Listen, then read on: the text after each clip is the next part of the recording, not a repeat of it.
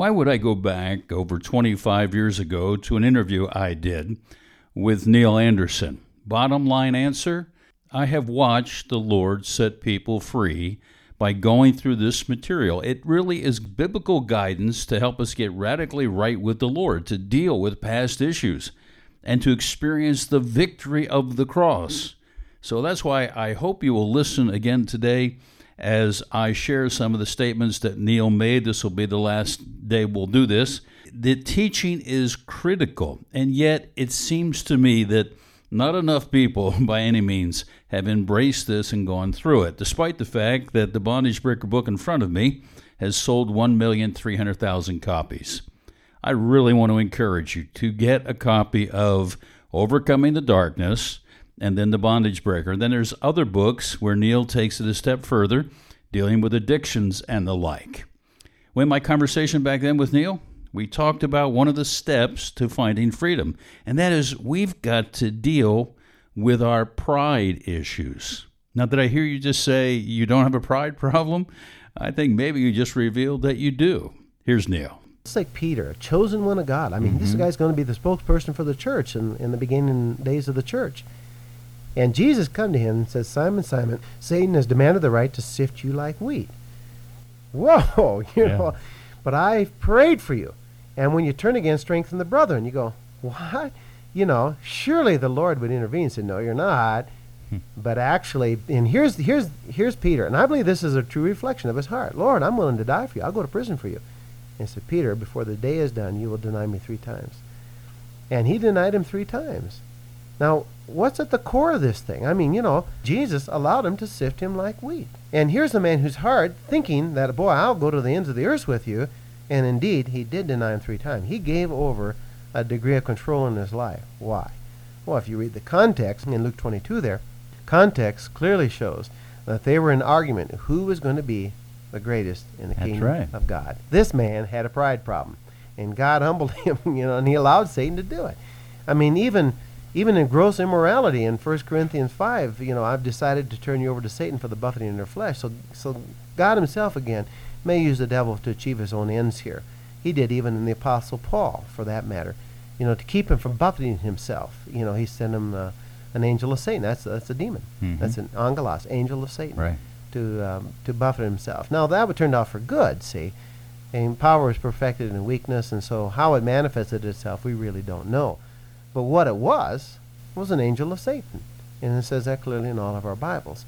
And so, you know, pride really is a killer. I mean, pride wants to build our own kingdom, wants to do our own thing. And God says, no, you're not going to let you do that. God says, I'm opposed to the proud.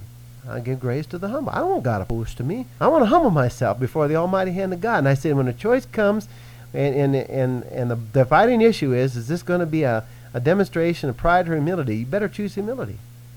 Because if you won't humble yourself, eventually God will. Not good because he doesn't love us, it's because he does love us. He realized that apart from Christ, we can't do anything. We're not handicapped apart from Christ. We're not limited. We can't do anything. And so God's going to have to bring us to the end of our resources so we can discover his. And we ask some questions there that may affect that. For instance, are you more concerned about controlling others than developing self-control? Are you caught up with getting attention to yourself by degrees, diplomas, and titles? I mean, these are pretty penetrating questions for some folks. Pride is a killer, but humility is confidence properly placed. But no confidence, Paul says, in the flesh. My confidence is in God. And I know that God began a good work in me. He's going to finish it. And so don't get caught up into some false humility here. I'm just a worm. That's not true. You're not a worm. You're a child of God. You're seated with Christ in the heavenly. And so don't get caught into some false humility here, because that'll do nothing but then to discredit your work and accomplish nothing for the glory of God. Now, one of the most important areas that we must deal with to really enjoy our freedom in Christ is the area of our sexuality.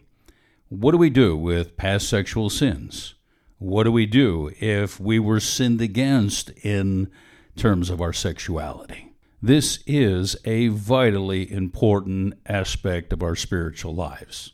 Now, the key to this thing, again, comes back to who we are and our position in Christ.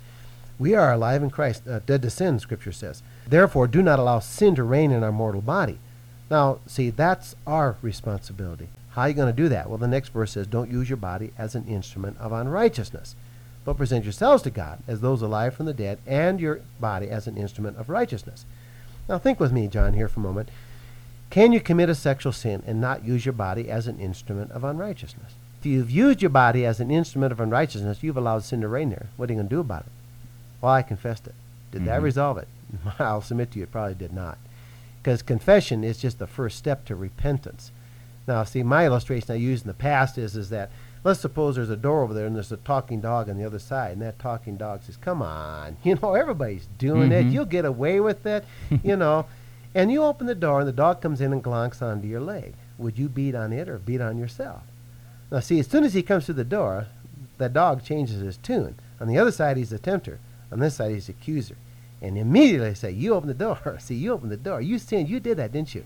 That's like the old temptation. Come on, take a look. It's pornography. So what? Everybody's doing it. As soon as you do, what happens? You just feel sick about it. You dirty pig. How could you do that? What a lousy... How could you be a Christian and keep doing that? And here comes the condemnation. And the accuser of the brethren accuses us day and night. So we cry, oh, God, forgive me. You're already forgiven. Stop, think about it. He died once for all. You're forgiven. And then you think, well, I'm done. That's all God required me to do. I said, wait a minute, the dog's still there. Not only that, the door's still open. True repentance would be to say, you just now submitted to God, which is good. That's the first half of the verse. Now resist the devil, and he'll flee from you, and go back and close that stupid door. That would be repentance to me. Now I've dealt with it. So when we sit down, and we'll have people pray, would you pray and ask the Lord to reveal every sexual use of your body as an instrument of unrighteousness? John, here's... This is an incredible thing. I've had people tell me about one affair or one part of it, and they'll look at you and go, well, that would be embarrassing. Now, here's a key to ministry. See, and I'll look at them and I'm saying, it may be for you, but I'm not here for a condemning sense. Our ministry is reconciliation. I want to see you get out of this. I want to see you free from it. I want to see you free from your past. And out will come the other 10, 50, 20 events. Now, there's a lot of patterns that we've observed here. For instance, if somebody has been violated against their will, rape or incest, the result typically is they shut down. Sexual activity before marriage, unholy sex, leads to no sex afterwards. I've never had this affirmed like I did just last week. We were doing our second only Setting Your Marriage Free conference, and we got to the sex part of this thing. And I explained that sexual activity, immoral, unholy sex, leads to no sex afterwards, when for God wants you to be clean and healthy within your marriage. I had 4 couples come to me, tell me that. Even after I explained it, they said, we were so promiscuous before we got married, now we got married, and frankly, it's just nothing. It's nothing. And I said, well, you just illustrate what I shared. I said, that's why you need to individually go back, work through these things. Now work through the issues that are critical in your marriage and watch what happens. And I've actually, John, had a couple come to me the next day and say, that was the most wonderful night we've ever had together. Oh, I can't tell you how sex plays a part in all that we're dealing with here. We are just jeopardizing a whole new generation coming along, because how many of our kids are sexually active before they got married? And in most cases with multiple partners. They're just torpedoing your next generation. A study was done on the inner city. This isn't our words. This is right in the paper. You could have seen it. They said that 40% of our inner city children have had sex by the time they're 10, 80% by the time they're 14, and they claim 100% by the time they're 18, all out of wedlock. Well, you've got no good scenario here for the whole next generation of what God wanted them to have in the confinement of marriage. Which God created. Sex isn't evil. God created that.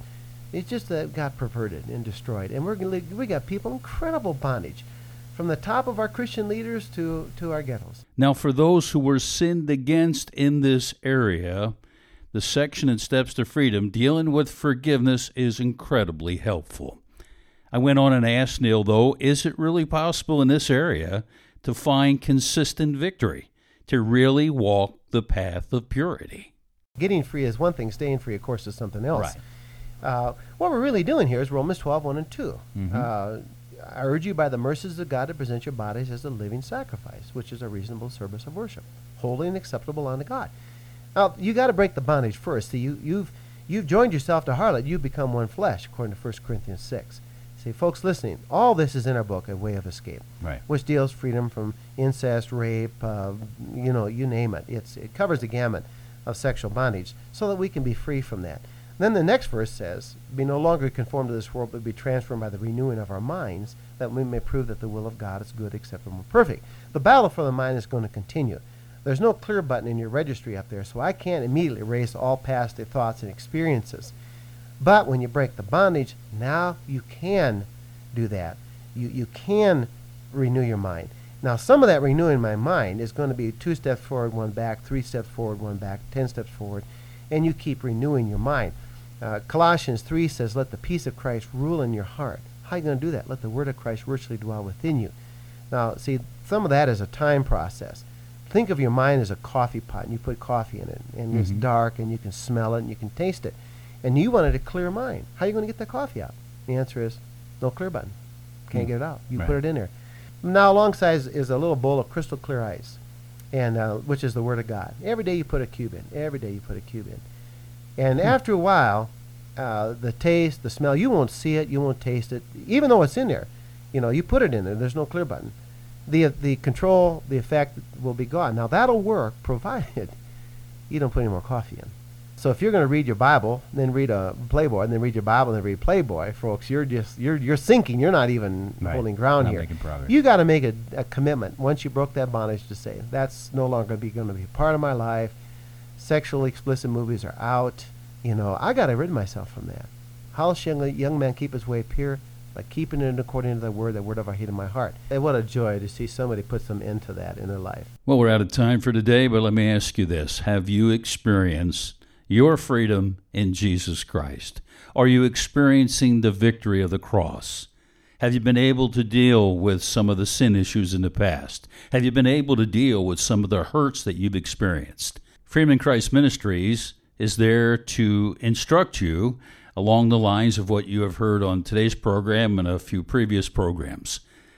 If you will connect with the Lord with these materials just helping to guide you, there is nothing magical about the steps to freedom. It's merely a tool to help us communicate with the Lord, to expose our hearts to Him, to allow the Holy Spirit to really reveal truth to us, what we need to deal with. And when we embrace the truth sets us free, and we begin to experience the victory. I have taken people through the steps to freedom, and it's been an incredibly emotional and rewarding experience because they connect with the Lord. And I can remember some of these times when I've done this with folks, and that's why I want you to do this. Let me give you the web address for Freedom in Christ Ministries, ficm.org, the first letter of Freedom in Christ Ministries.org, and there it even says, seeking help. They have the materials available to you, and they actually have in various places across the country people who have been trained to work with other believers to help guide you through this. It would be a very profitable experience, I promise. So go to ficm.org and connect with them. I'm John Nieder. Thank you so much for listening.